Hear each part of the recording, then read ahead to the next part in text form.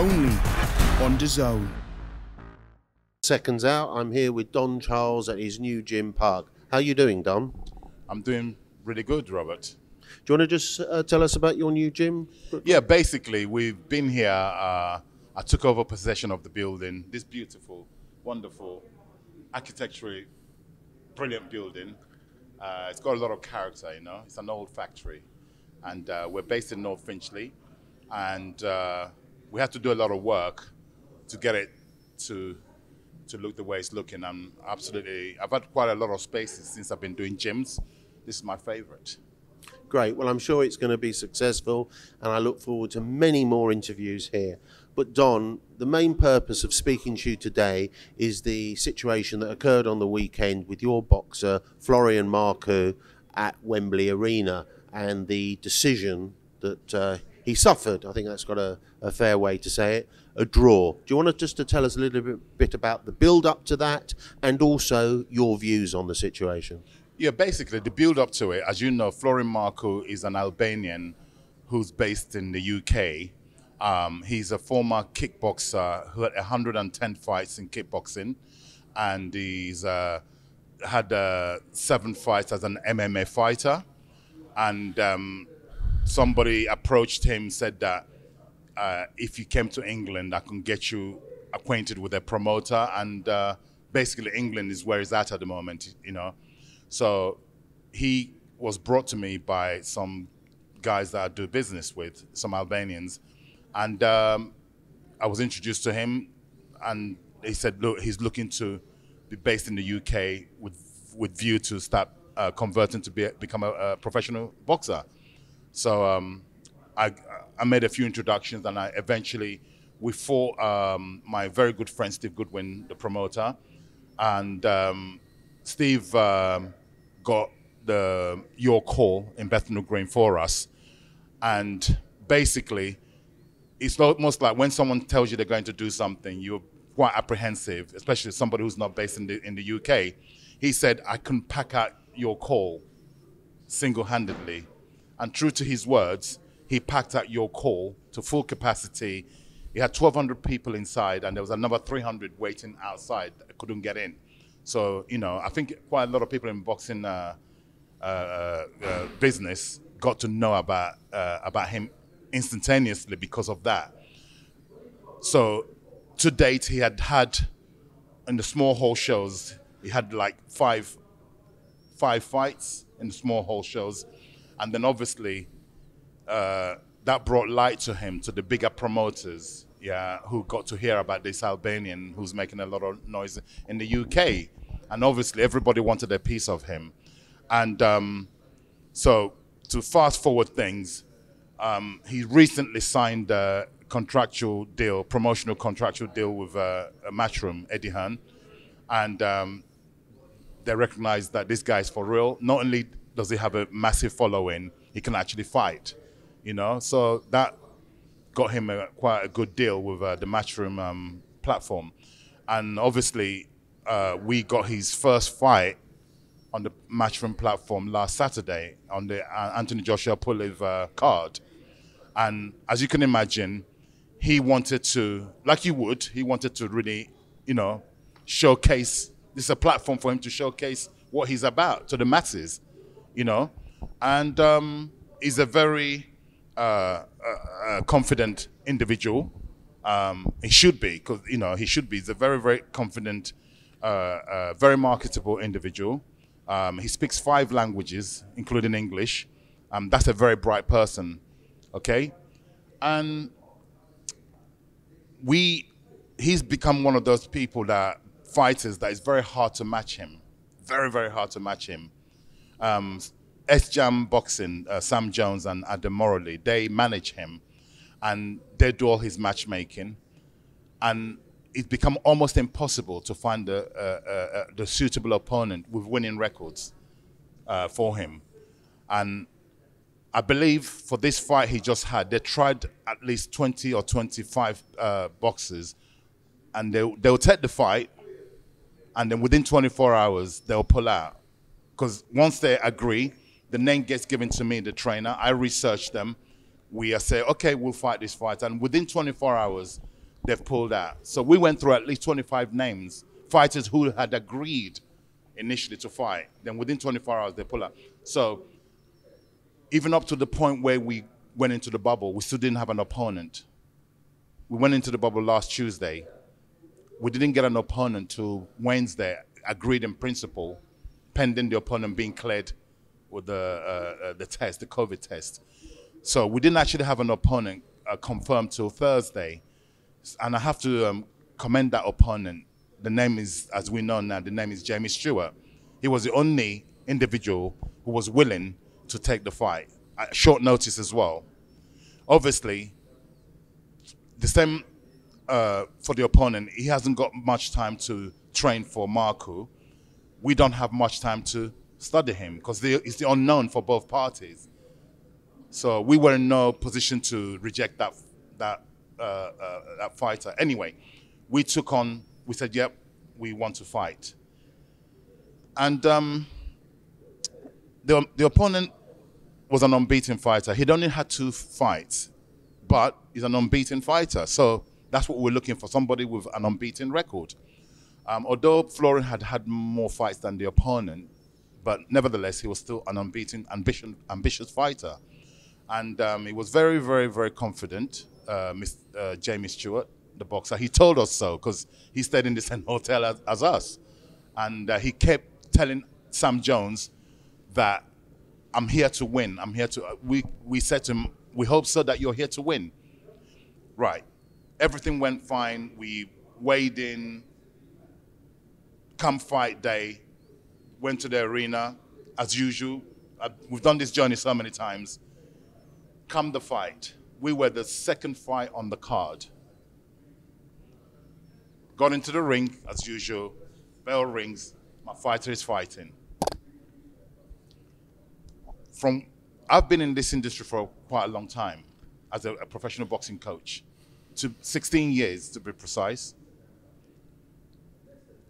The fight that I was watching, my fighter won every round because our plan was actually to, if it takes us 8 rounds, because Florian MARKU has never done 8 rounds in a competition in boxing. So our objective was to do the rounds. If we need to do the rounds, do the rounds. That was his instructions. If the stoppage presents itself, we will take it. But nevertheless, the objective was to secure the victory. If you see an opportunity to stop the opponent, do so.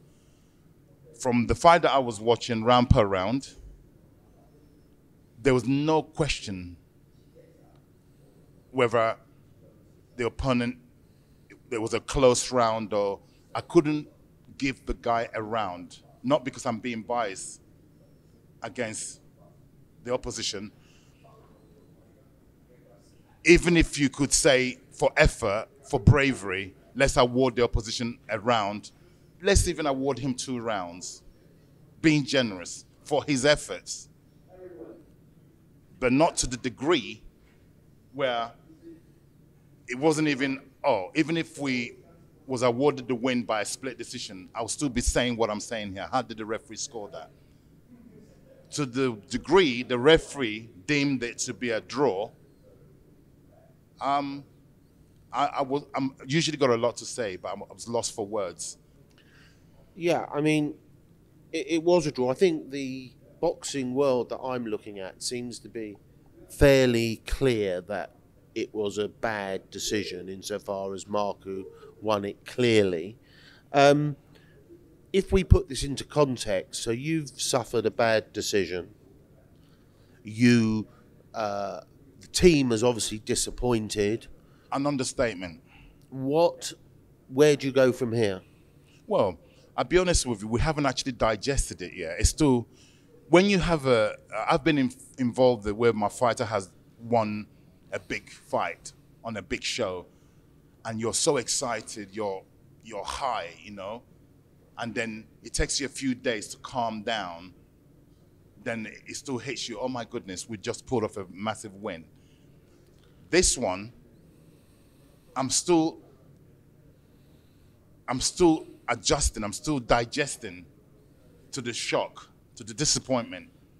My fighter is in pieces, and he's a very strong, mentally and physically. Mentally, he's a very strong character. Yeah, he's broken. He's a broken man, because he's asking me questions. Coach, why? And I'm trying to find answers. Yeah. Do you have any views? Do you have any feelings why? Well, I'll be honest with you, the person who's more qualified to answer this is the referee, Mr. Marcus McDonald, I believe.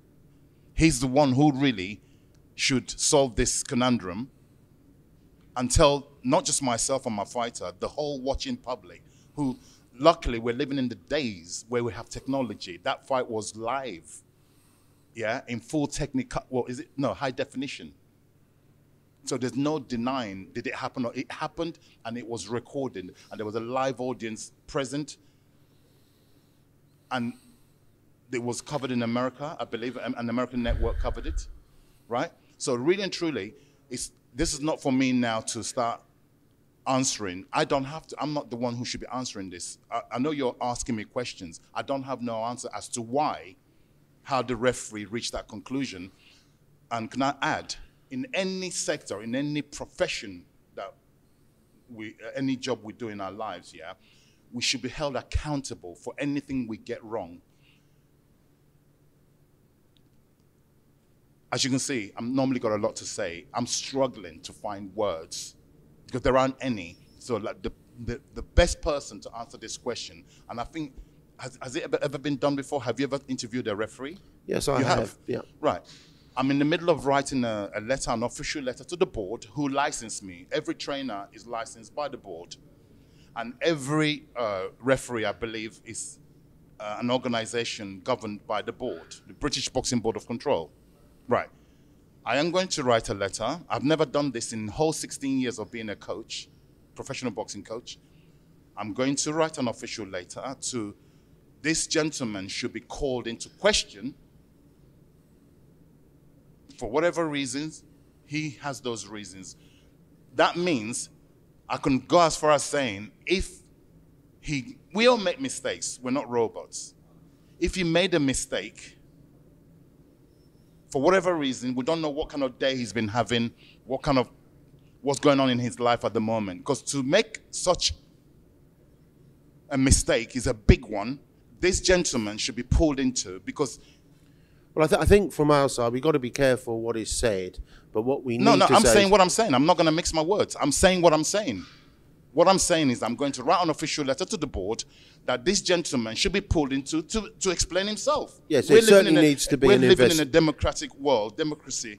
There is a justice should prevail here. This is an injustice that's been inflicted on us, yeah?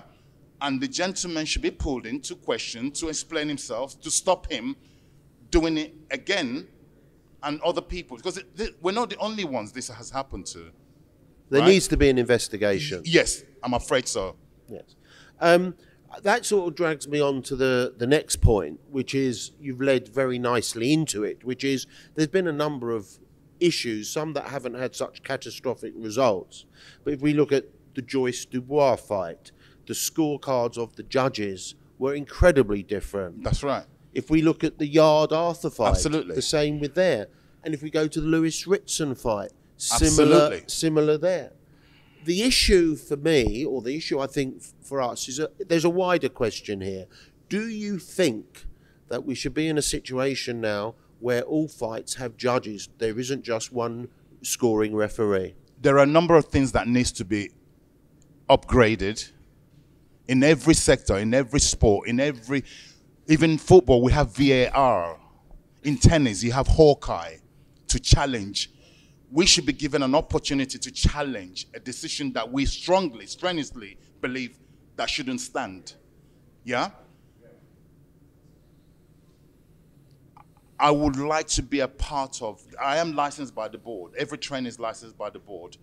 I will start a committee, present it to the board. Something has to be done, not just for our sake, for my personal sake, for the whole boxing industry, because it's happening too frequent. You listed a number of fights that the scores haven't made any sense. It's like, what fight was the judge watching? In this case, it was just the referee. The referees shouldn't be allowed to score because they're too busy in the thick of the action for a start. So that really, there's a conflict there. So please let it be that we can now, I think the board, listen, the British board are the best in the world. Yeah, they govern boxing, everything's cool, everything's good. And I believe they will look at this, not just our case. Overall, there's been a consistent incidents of such things. I mean, this one was pretty bad. I think one of the issues, I think, in the defence of the board in this matter regarding whether there should be a scoring referee or a team of judges, the problem has been that the small hall promoters will find it commercially very difficult if they have to pay for 3 judges plus a referee. I understand, yeah, but the logistics. The problem is that if we're yielding poor results as a result of the system, then something has to be done. The system has failed what it's supposed to be doing. So in terms of the logistics, totally understood, yeah, in terms of the financial impact of you have to pay for judges, we could have